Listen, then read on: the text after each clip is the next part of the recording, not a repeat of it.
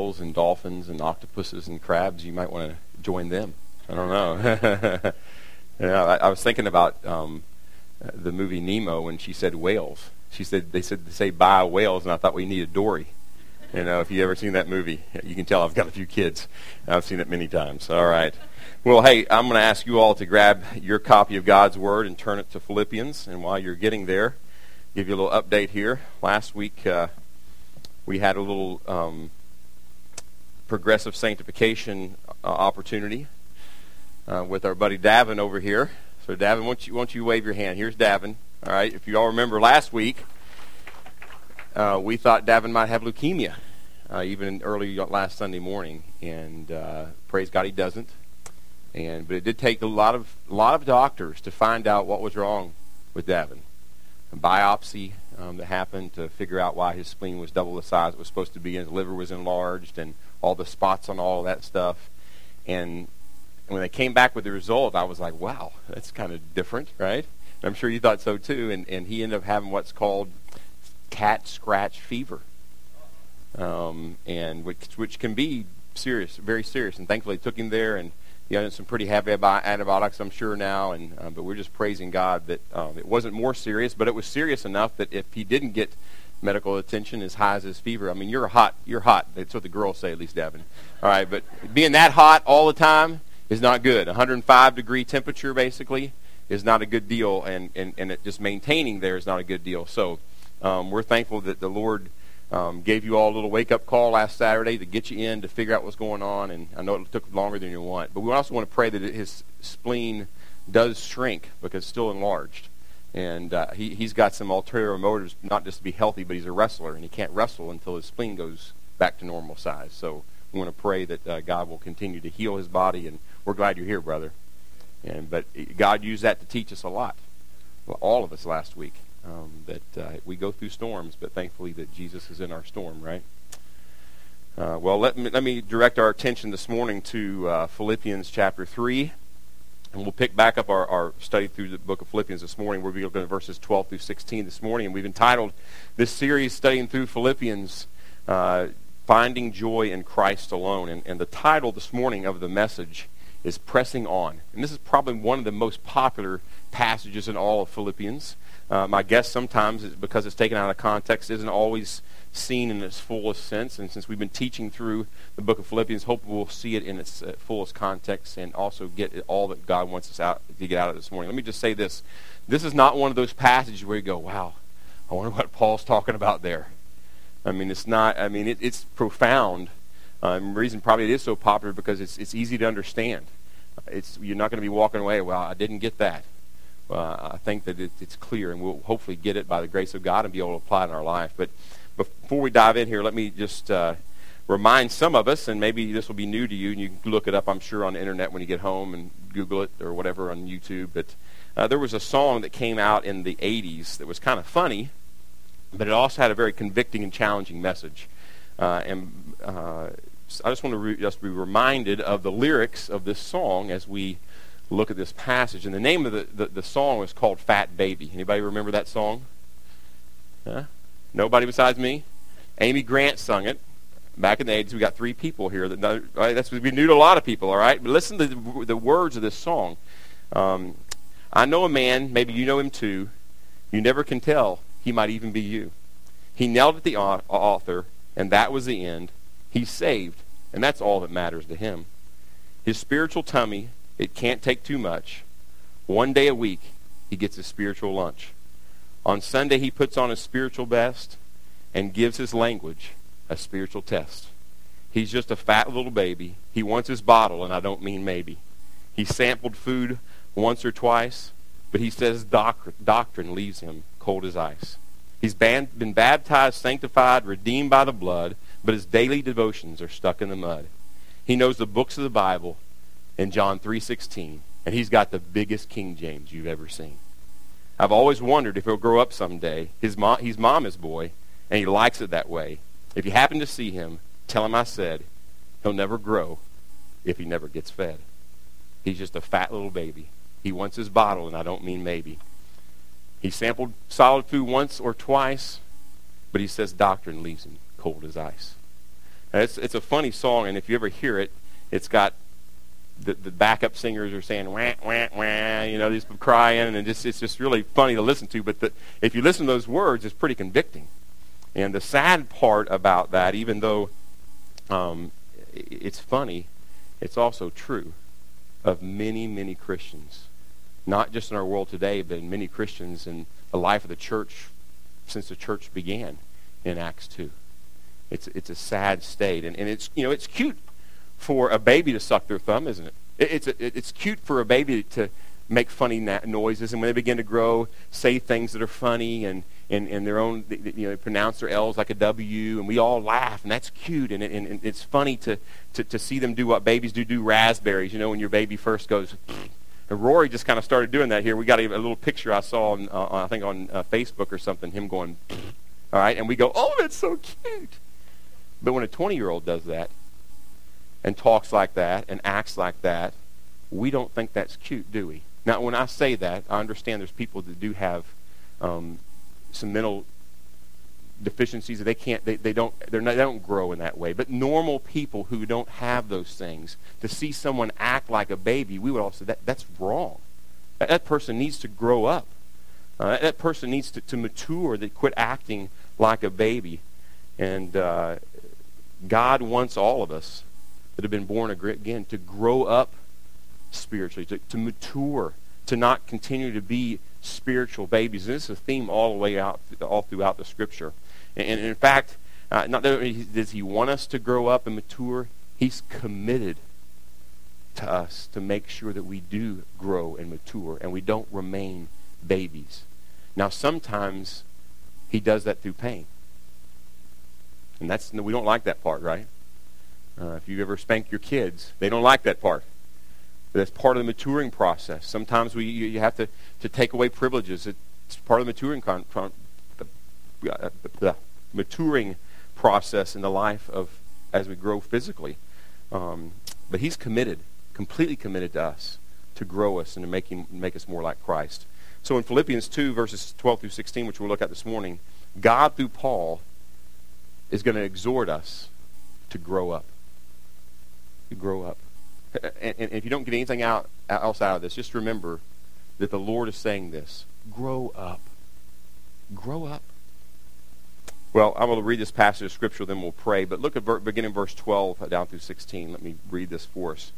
Not that I've already obtained it or have already become perfect, but I press on so I may lay hold of that for which I also was laid hold of by Christ Jesus. Brethren, I do not regard myself as having laid hold of it, but one thing I do, forgetting what lies behind and reaching forward to what lies ahead, I press on toward the goal for the prize of the upward call of God in Christ Jesus. Let us therefore, as many as are perfect, have this attitude. And if anything, you have a different attitude, God will reveal that also to you. However, let us keep living by the same standard to which we have attained. Let's pray. Lord, thank you for your word. Thank you for the clarity of your word. Lord, thank you for the sufficiency of your word. Lord, thank you for the perfection of your word. And Lord, we come to you and to your word again this morning, asking that you would do only what you can do, and as to change us, to make us more like Christ, to encourage us where we need to be encouraged, to challenge us where we need to be challenged. But Lord, we need you to do that. We cannot do that on our own. Yes, we can put ourselves in a place where we can grow. We can study your word. We can read it. But Lord, we need you to change us from the inside out by using your word. So we're asking you to do that again this morning. And in Jesus' name we do pray this. Amen. So we're going to examine these verses this morning. We're going to discover something that every Christian is called to, and that is this activity of pressing on. And if you notice, I entitled the sermon, Pressing On, to emphasize something I'm going to show you here in just a few minutes in the text, but pressing on. As we examine these verses here this morning, we're going to look at three main truths about pressing on so that we'll be better equipped to do just that, to press on. But before we work our way down through these verses and discover these three main truths they contain, I want us to see the big idea in this passage. The big idea. And you could probably already tell me what the big idea is just by things I've already said, but I want you to see it in the passage itself. Look at verse 12. And notice the phrase in verse 12, there in the second part, it says, but I press on. And then look down in verse 14, the beginning of verse 14, he says, I press on. And this is the emphasis. This is the big idea that God, through Paul, is trying to get across to these original recipients, the Philippians, the Christians at the Church of Philippi, and to us this morning.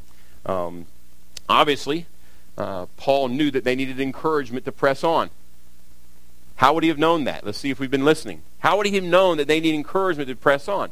Remember that Paul had planned this church and then had visited it twice more after he planted it. And now he's in prison when he writes this letter. And the Church of Philippi sent a guy to bring a gift to Paul while he was in prison in Rome. He was under house arrest so he could have visitors. So anybody remember the name of the guy that went and took this gift from the Philippians to him? Epaphroditus. And Epaphroditus on his way, or maybe before, on his way, or he got there, he got sick almost to the point of death. And Paul holds him up as a man that was selfless. That he lives out the principle of Philippians 2, 3, and 4 to be selfless and put others before yourself. And Epaphroditus, on his way back, took this letter back to the Church of Philippi. I wonder what their conversation was about this topic. Maybe there's some people in the Church of Philippi who weren't pressing on. In fact, not maybe, I guarantee you there were some people in the Church of Philippi that were not pressing on. So Paul addresses this in light of the things we've already studied as well.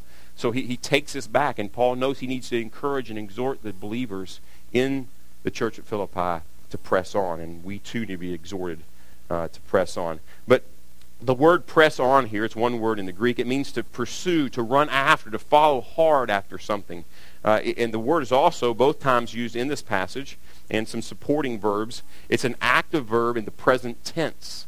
So what that means for us is that it's a continual pursuit of something, not a one-time. Now, often people think about pressing on, and I think of athletic terms often because that's what I've done for a long time. I don't do this anymore because my shoulders won't take it, but you do the bench press, right? And it's kind of over real quick. This isn't a bench press. This is a pressing on. Now you see why I put pressing on in the title. It's a present tense. It's a continual thing you will do the rest of your life as a Christian. You are called to press on. Paul says, I press on. I press on. I press on. I press on. And the record is broken in this. We keep pressing on. Paul presses on. So in a nutshell, Paul passionately and persistently pursues Christ. And here's our question as we look at this. Do we? Do you passionately and persistently pursue Christ? That's what Paul does here. So let's turn our attention here to these verses and look at the first main truth about pressing on. And that is a clarification before pressing on. If you've got the back of the bulletin, you can put that, fill in the blank there, but if not, you can write that down if you take notes. A clarification before pressing on. Paul wants to clarify something to the recipients of this letter before he moves on kind of to the next subject. Have you ever said something to someone? Maybe it's been kind of a short statement, and maybe it's very strong, or it's very soft even, and you know almost as soon as you get out of your mouth that you're going to have to clarify what you just said. My dad preached a sermon one time many, many years ago, and I'll never forget the sermon. And here's the title of the sermon: 3 people I'd like to tell to go to hell. You'd probably like to hear that sermon, right? All right, and then he clarified his statement. All right, because you would be, especially when he started off, I would like to tell Mrs. Goolsby, who had taught Sunday school for like 130 years, I think, at that church, an old, sweet lady everybody loved. I would like to tell Miss Goolsby to go to hell. What? Well, let me explain to you what I mean. He clarified his statements, and many times we say that. And what he did was, so they could go back, they could go to hell, and maybe come back and tell us what it was like, because you don't want to go there. So that clarifies the title of my dad's sermon. And we say things all the time that we immediately follow up with something else, right? To clarify, to make sure people understand what we say. And maybe we need to do it more often. Right, husbands and wives? Right? We need to clarify what we say to make sure that we are being understood. And Paul is doing that. In verse 12, look what he says. He says, not that I've already obtained it, or have already become perfect. He's clarifying what he has just said. Obtained what? That's what we ought to ask. Obtained what? What has he not obtained or already made perfect? He made it clear in verses 8 through 11 that his greatest desire was to gain Christ to be perfectly found in Christ, to know Christ perfectly. That was his goal.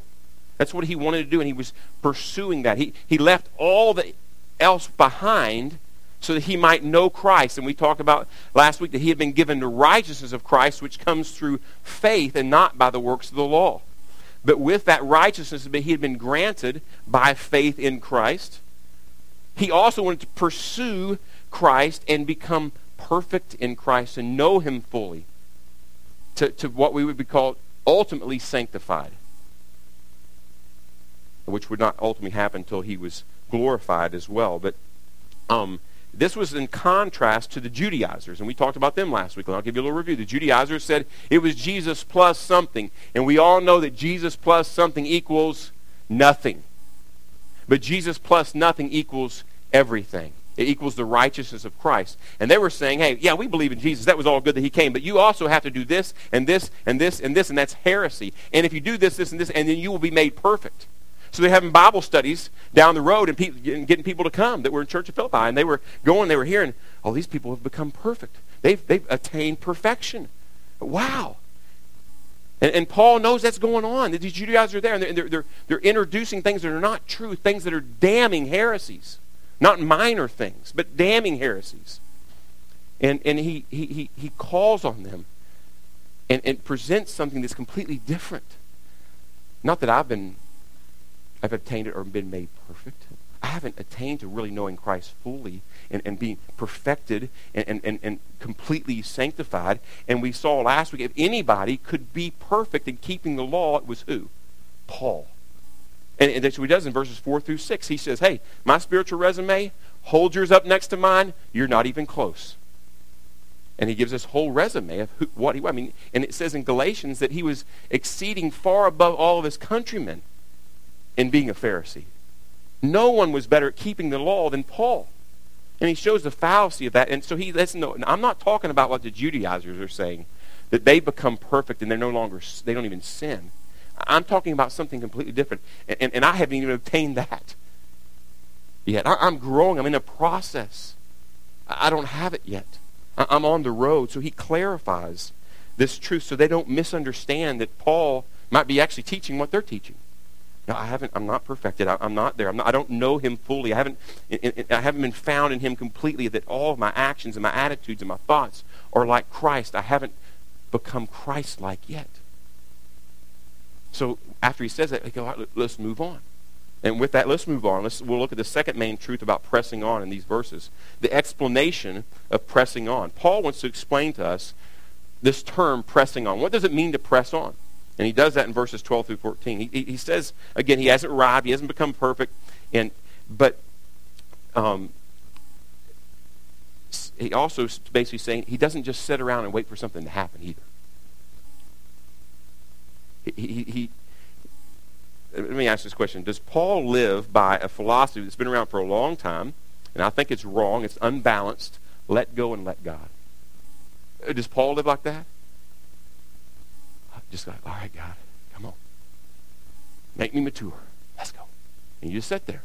And many people say that, and they use that terminology, and I'm telling you, that terminology in and of itself is bad.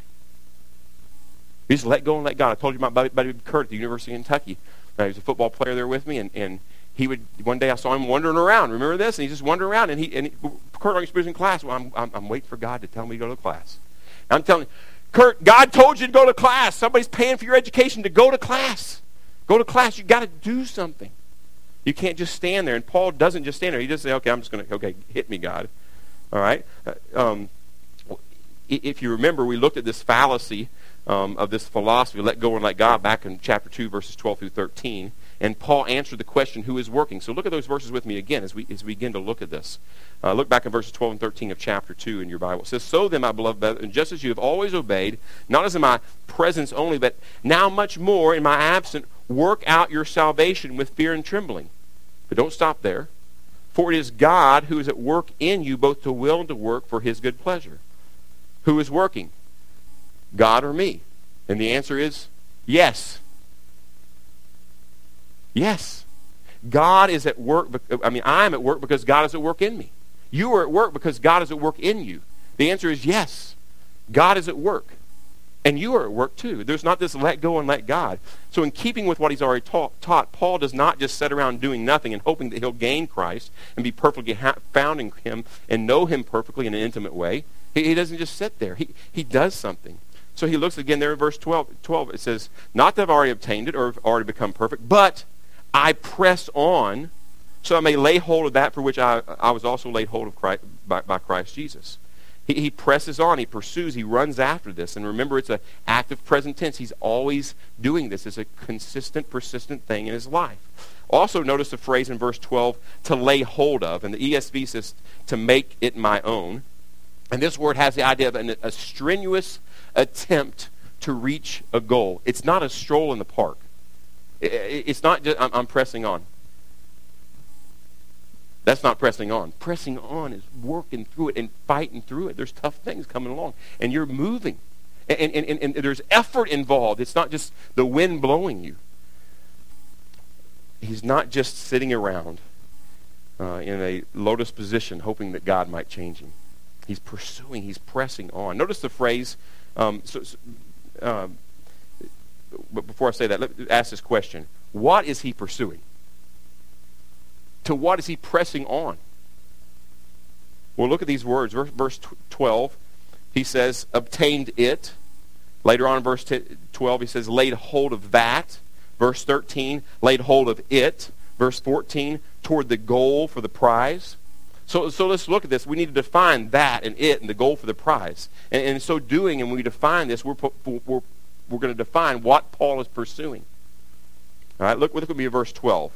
So that I may lay hold of that for which also I was laid hold of by Christ Jesus. Now the ESV says this. It's the only one that's a little bit different. It says to make it my own because Christ Jesus has made me his own. It still gets to the heart of what he's trying to get across. So what is the purpose for which Jesus laid hold of Paul or made him his own? Well, what's the purpose that Jesus did that for? Why did he do that? Well, Paul could have been alluding to his conversion in Acts 9. And in some sense or other, Jesus physically laid hold of him. It wasn't passive at all. It was he blinded him, and if he was riding on a horse, he knocked him off his horse. And he awakens Paul, and he tells Paul that basically, I want you to go to Damascus, where he's going to kill Christians already. I want you to go to Damascus. There's going to be a guy named Ananias, and I've talked with him, and he's waiting on you. He's going to tell you how I'm going to use you. And this is his conversion experience, and Paul shares it a couple more times in Acts. Well, he also lets Ananias know that Paul is coming, and Ananias is like a little scared. This guy's been taking Christians out. And God says, no, he's coming to you, and I want you to tell him this. And this is what he tells him in Acts 9:15. But the Lord said to him, speaking to Ananias, go, for he is a chosen instrument of mine to bear my name before the Gentiles and kings and the sons of Israel. The Lord had laid hold of Paul to take the gospel to every tribe and tongue and nation. Now we see this to Gentiles, to kings, and we'll see in Acts that Paul goes before kings, and the sons of Israel. He's to take the gospel to all these people. And what's amazing, you see in the book of Acts, that's exactly what Paul does his whole life. He expands the gospel from Jerusalem to Judea to Samaria and the outermost parts of the earth. So we could say here at least that the Lord laid hold of him to take the gospel to all these people. This would at least be in some way why he laid hold of Paul. But I would also say that this falls under a greater overarching goal or purpose for which Christ laid hold of Paul. And I think Paul stresses this and describes it when he writes to the Romans in Romans 8:29. He says this, for those whom he foreknew, he also predestined. Look, for what purpose? To become conformed to the image of his Son, so that he would be the firstborn among many brethren. The Lord laid hold of Paul. He made him his own in order to conform him more to the image of Jesus, to make him more like Christ in every way. Did Jesus take the gospel to those around him in his world at that day? You bet he did. That was a part of what Jesus did. That was a part of what he did. He came to glorify the Father. And he was the Son ultimately, right? But God has called Paul not only to just preach the gospel, to live the gospel, to be conformed to the image of his Son. And the Lord has laid hold of all those who are his by faith to conform us more and more into the image of his Son. Paul says he presses on to attain this, to become more like Christ in every area of his life. And we're to press on and to be conformed in every area of our life to be more like Christ. Notice how Paul defines what he presses on towards also in verse 14. It says, I press on toward the goal for the prize of the upward call of God in Christ Jesus. Paul says he's pursuing this goal of Christ-likeness for the prize of the upward call of Christ Jesus. The prize of the upward call of Christ Jesus is to know him fully. Look at the context. He's talking that I may know him, that I be found in him. And it's a passion of Paul, and he's pursuing that he may know him fully, that he may be perfected, be fully conformed to the image of his Son. The prize ultimately is Jesus. And the goal is to be more like Jesus, and ultimately he gets the prize, and he gets to stand before the Father, Son, and the Holy Spirit for all eternity and be conformed completely into the image of Christ. He won't become Christ, don't get me wrong there, but he'll be conformed to the image of Christ. Yet notice also again back in verse 13 what he says. He says, brethren, I do not regard myself as having laid hold of it yet. Again, he's clarifying, right? I'm not there yet. This is my goal again. I'm not there yet. I haven't attained to it yet. He just reminds him he's pursuing it. He hasn't become Christ-like in all areas. He doesn't know Christ perfectly in this way yet. The next question that Paul answers is how to press on. What does it look like to practically press on in our lives? And Paul explains this in two phrases, what it looks like to press on in verse 13. Look there at the second half of verse 13. It says, forgetting what lies behind and reaching forward to what lies ahead. Two things. Forgetting what lies behind. The first thing he says he does in pressing on is forgetting what lies behind. All the good and all the bad. Now, a runner, think about this. If you're a runner, have you ever seen running? If the Olympics comes around, you watch track and field, which is the best part of the Olympics. It's way better than gymnastics, you ladies. I'm kidding. But they're these runners, and they run. And if you see a runner do this, they're toast. They're in trouble. Because as they're doing this, maybe somebody might pass them here. And when you turn your head this way, are you most aerodynamic to go fast? Or to be heading toward the finish line? You can begin to drift, and that's what happens sometimes. So you begin to look behind, it hinders your race. You don't look behind. You don't focus, even as a runner, you don't want to focus. Think about this. You don't focus on your past accomplishments. You don't carry your medals. I'm an 8-time Olympic gold medalist, and you run with them. And you're looking behind. And that'll weigh you down if you look behind and say, look at all I've done before. I did all that training back there when I won those gold medals. Doesn't matter now. You're in this race. And you better be focused on this great race and not looking behind. Or it could be all the failures you've had. I've never placed in the top 5 ever in a race. Now, I'll go ahead and run this again. But I just know because of my past, I'm not going to do good. If you run like that, if you're a runner like that, you're not going to do good. So you don't want to look at the past for the good or bad. And Paul, he doesn't want to look in the past at his past sins. Think about this. He killed Christians. At least he was affirming to the killing of Christians for sure. We know that. Persecuted Christians. And if you look back at those sins, and he calls himself the chief of sinners in the Scripture. If he looks back at those, they can weigh him down and keep him from being effective in pressing on now. And he also he forgets what's behind and all the good things he's achieved even as a Christian. Think about what Paul has done already at this point in his life as a Christian. He's expanded the gospel further than anybody before him. And I took the gospel to Ephesus and Philippi and Galatia and all the Galatian churches. And man, look at that. It's pretty good, huh? He's going to have a hard time pressing on if he's looking back at his accomplishments. Paul says all that, good or bad, forgetting. To press on, I must forget what is behind. And for those of us here this morning, we got to forget what's behind. If you're here this morning, and I hear people say this all the time, well, God, Brian, you don't know what I've done. You have no idea what I've done. And I don't need to know. But God does. And he said that Jesus died on the cross for all those sins. And for us to keep dwelling on the sins of the past does two things. It keeps us from pressing on. It's also an insult to the grace of God, who died for those sins. To keep looking back. Don't look back at those things. Look forward. But also, maybe you become a Christian. Man, you've grown. And God's used you in mighty ways. Maybe God's used you to bring a lot of people to himself, to share the gospel, and you see them respond. Maybe God's used you in serving, whatever it is, and there's been some great things happen since you become a Christian. Don't look back. Don't look back and rest on your laurels, because it'll weigh you down and keep you from pressing on to what God has for you today. Well, not only does he forget what lies behind, but look what it's the second phrase. He says, reaching forward to what lies ahead. And the word here means it's a picture of a runner straining with every muscle in their body toward the finish line. Have you ever seen, again, Olympic track and field athletes, and you see even the long distance runners, not just the sprinters that are kind of bulked up. I mean, when they're straining toward that finish line, you see every vein, every muscle. I mean, it's like an anatomy lesson. You just stopped it right there. I mean, everything is straining toward the finish line, and that's the word that's used here. Reaching forward to what lies ahead. That's the picture, and Paul says that he's not just strolling along and just look. Okay, I'm not looking behind me. I'm looking ahead. I'm just kind of going along. No, he's giving all he's got.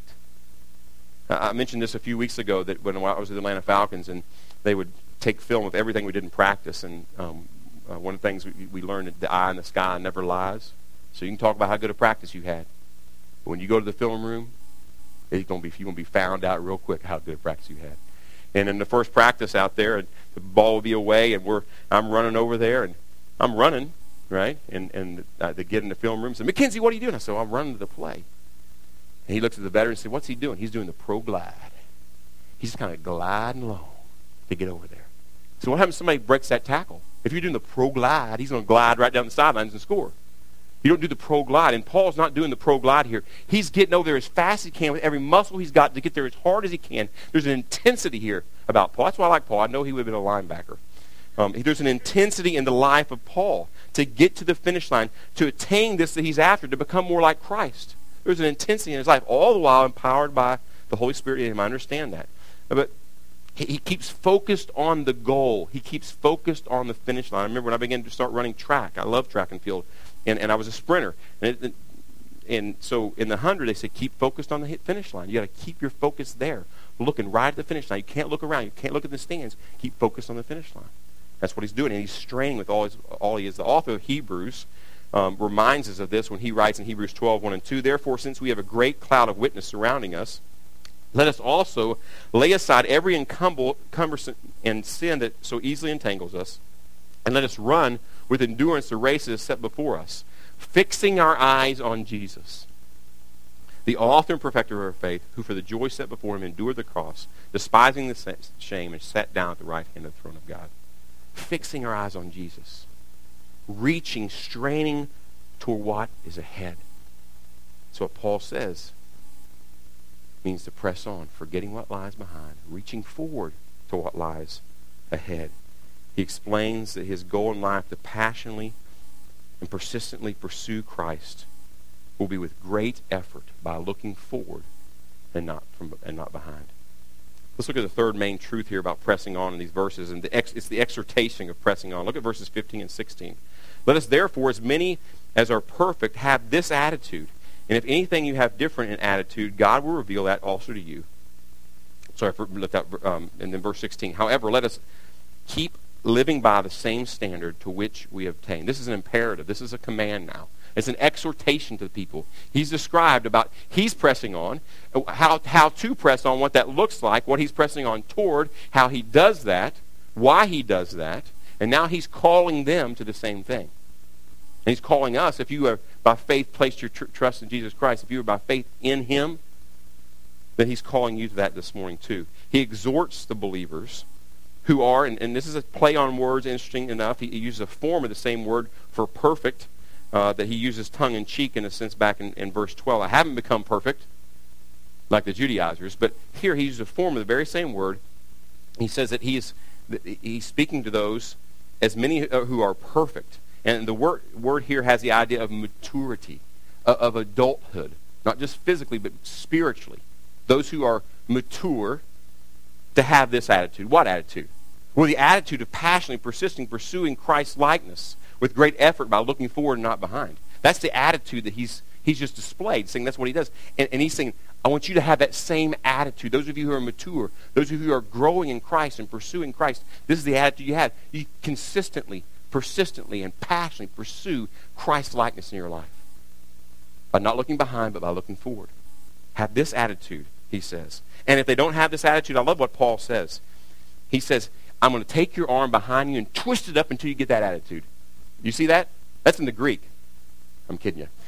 He doesn't say that. And you cannot do that with people.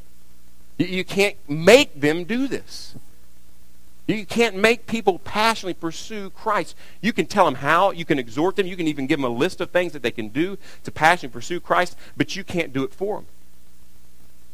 And sometimes whatever's going on in somebody's life, there might be for just that time in their life right now, they're not taking steps. And it doesn't mean don't say anything. You keep saying things, but they've got to keep move. They've got to move. And after a while, I love what Jared said. Told me, this guy said, we have learned beyond obedience. We've learned beyond obedience. I've counseled with many, many people, and sometimes I've said, I don't have anything else to tell you. I've told you the same thing 30 ways, and there's nothing new. There's nothing new by which you need to grow and mature and push past this point. And Paul's saying the same thing here. I can't make you do it. And he's saying, hey, if you have this attitude, look there again in verse 15. He says, and if anything, you have a different attitude toward pursuing Christ with all he is, God will reveal this to you also. And sometimes we just have to say, God, we always saying, God, it's in your hands, but you just have to say, God, you're going to have to change him. You're going to have to change him. And that's what Paul says. I'm trusting that God will. And I believe God will. If you're truly his, remember, he's committed. He's committed. I love this. He's committed to making you more like Christ. Now, it may be a little harder than other times, but he's committed to doing that. So we have to trust that he is committed. Then in verse 15, again, let us therefore verse 16, I'm sorry. However, let us keep living by the same standard to which we have attained. He encourages the believers to keep growing. Don't go backward. You've attained to this level of maturity. Don't stop. Don't go the other way. And I say this, I'll maybe go pick up Joshua. I'm not picking him up now since he's driving. But sometimes I'll be over around the football players and I'll see some of his friends and they're getting out of practice or whatever. And I'll say, hey, did you get better today? And they've learned what the right answer is, whether they really mean it or not. Oh, yes, sir, I got better today. Because I always tell them, they'll go, I don't know. I said, well, you either got better or you got worse. You don't stay the same. I said, don't waste your time not getting better. You spent 2 hours on the field. Are you going to get better? Because if you don't get better, you will get worse. We don't stay the same. There's not this, we just kind of stay there. We keep pressing on. And sometimes it's in little chunks. And sometimes it's through a lot of pain. Sometimes it's in bigger chunks and not as in much pain. And the combination of all those things. But we press on. And that's what Paul's doing. He's exhorting, keep going wherever you are now. Don't stop. Because you too haven't obtained it. I haven't obtained it. You haven't obtained it. We haven't obtained Christ's likeness yet. But we press on. And Paul exhorts us. God, through Paul, exhorts us. So let me ask you this question. Are you pressing on? Passionately and persistently pursuing Christ's likeness with great effort, by not looking behind, but by straining and looking and reaching forward. Are you pressing on? How? Well, how does this happen? How do we forget what lies behind and press on toward the thing and reach forward to the things that are ahead? How do we do this? Well, God has given us things, and he exhorts things, gives us things, and exhorts us to do things that put us with the greatest opportunity to press on, to become more like Jesus. And some of those are choices, and some of those are how we deal with things that aren't choices. God grows us in many ways, many ways. The first one is through his word. And so I know that answer, and so do I. But I need to be exhorted to be in God's word, to read his word, to study his word, to memorize his word daily. Daily. The greatest illustration, I knew God would bring this back at the moment. I didn't know it was going to be an illustration, but the greatest illustration of this for me is when my dad and I rode across the state of Kentucky. It's been a few years ago. We were 500 miles across the state of Kentucky in 5 days. Got on my bike, and I've been training some around here. There's no hills around here, but I've been training, and getting ready for this. And we got on the bike, and we went from dipped our back tires in the Mississippi River, and we were going to dip our front tires in the Ohio River in Ashland, Kentucky, for some southwest to the northeast of Kentucky, 500 miles. So we dip them in, we take off. First day, we go 120 miles. I've never ridden over 80. Okay, 120 miles. And my dad's got me by quite a few years. Okay? So we get in, we're rolling along, something like that, and we get and my mom would do, she'd go ahead and she'd get a hotel room where we're going to stop. So she gets this hotel room, we come in and we shower. And after I showered, now some of you have heard this before, I laid down and I couldn't move. I'd never been so completely drained of all energy in my life. And I played sports my whole life, but I'd never done anything like this, 120 miles. And there were some whopper hills in western Kentucky, which I didn't know there were. I thought it was going to be later on the ride. 120 miles. I laid down, and my dad said, hey, let's go downstairs. We got to get something to eat. I said, Dad, I don't feel like eating. I don't want to eat. He said, son, you got to get up and eat. Dad, I do not feel like eating. I cannot get up. He said, son, if you don't get up and go eat today, you will not be able to ride tomorrow. So finally, I got up and we went downstairs. I've never felt like this since. It's probably why I hadn't ridden across the state of Kentucky again. All right, and just completely. And I got down and I began to eat. I began to eat. In about 30 minutes, there was like an adrenaline rush. I was completely empty. My fire had burned everything up in me. And I learned you can't just eat every once in a while. You can't just eat when you feel like it. You better eat all the time, because there's going to be a time when you're going to feel just like that spiritually. We got to eat. How many of y'all just eat like once a week here? I'm looking around, nobody. All right, because if you did, you wouldn't be here. You'd be in the hospital if you ate once a week. We got to eat daily. Daily, because we need God's word to fuel us to do what he's called us to do, to press on, to become more like Christ. That's what God's word does. I think about this. I think about the children the children of Israel wandering around, and they complain all the time. And God gives them manna. You remember that? He gives them manna. He gives them corn flakes. All right, I actually said it's supposed to be sweet, so maybe it's frosted flakes. But it's all over the ground, and they're supposed to go out every day, right? And they take enough for their family, an omer, whatever that is. Okay, they take however many omers they need for their family. All right, and they take those and they eat that throughout the day. But what happens if they save some of that for tomorrow? What happens to it? It rots. It rots. And yet so many people are trying to live off yesterday's manna. You know, last year when I was reading this devotion or reading this passage of Scripture, and they haven't read anything since then, you can't live off yesterday's manna. You need new manna every day. You need the Word of God every single day to sustain you. It also says what the Israelites are supposed to learn. They need to trust God every day. And by not doing that, say they didn't trust God. I'm going to save a little bit. I'm going to do it my way, God. God said every day, you can come in, I'll provide for you. And every day, we have the Word of God written before us. We can read, we can study, we can pray through it. So we can grow in pressing on and become more like Christ. The next thing is prayer. We're exhorted to pray daily. More than daily, it says pray without ceasing. Try that one on. And maybe we just start with daily, right? But pray without ceasing, and just an attitude of prayer, to praying. And it also says, Lord, we trust you. I'm trusting you to grow me. I'm trusting you to show me how to apply your word in my life. I'm trusting you to make me more like Christ. Prayer. Prayer. And don't make it complicated. Just cry out to God. Speak to God. I'm telling you, some of you, I've taught this, pray the Psalms. God gave us the Psalms so we could give them back to him. If you don't want to pray, just take a psalm and pray the principles of the psalm. You'll never, ever get bored of praying. Ever. Pray the Psalms. Next is fellowship. We need each other, don't we? And this is not just eating together. This is koinonia. This is sharing our lives together. We've got to share our lives together. And some of that also means accountability. It means being honest with each other. I need help. I blew it here. Somebody help me. Or exhorting someone and getting to know people. You've got to have that. And sharing all to help everyone grow. And then serving. We don't want to be a Dead Sea. The Dead Sea, the reason it's dead, because all it does is has input but no output. And it's so salty, nothing can live in it.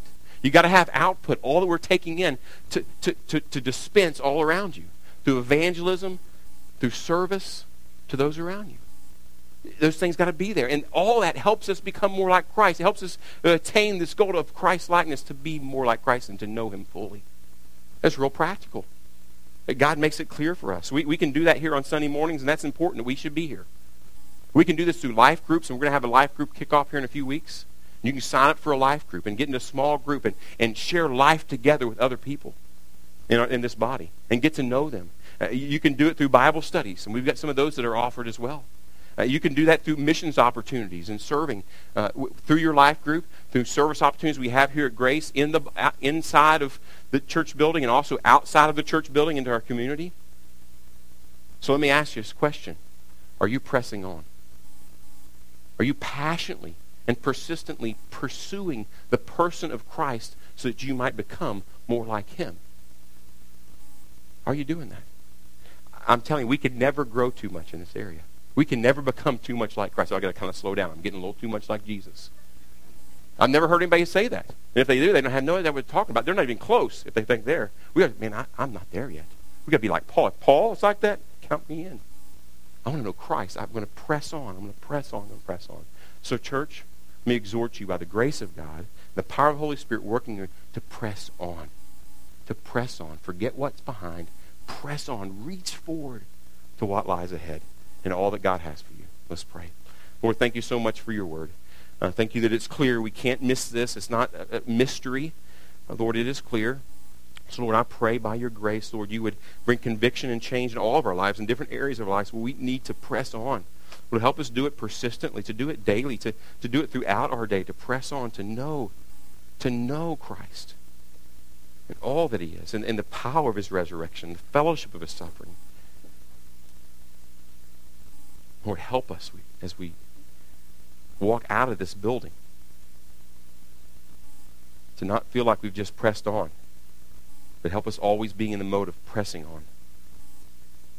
Lord, we thank you that you promise us. We press on, even as you empower us to press on, you will conform us more and more in the image of your Son. And we pray this in Jesus' name. Amen.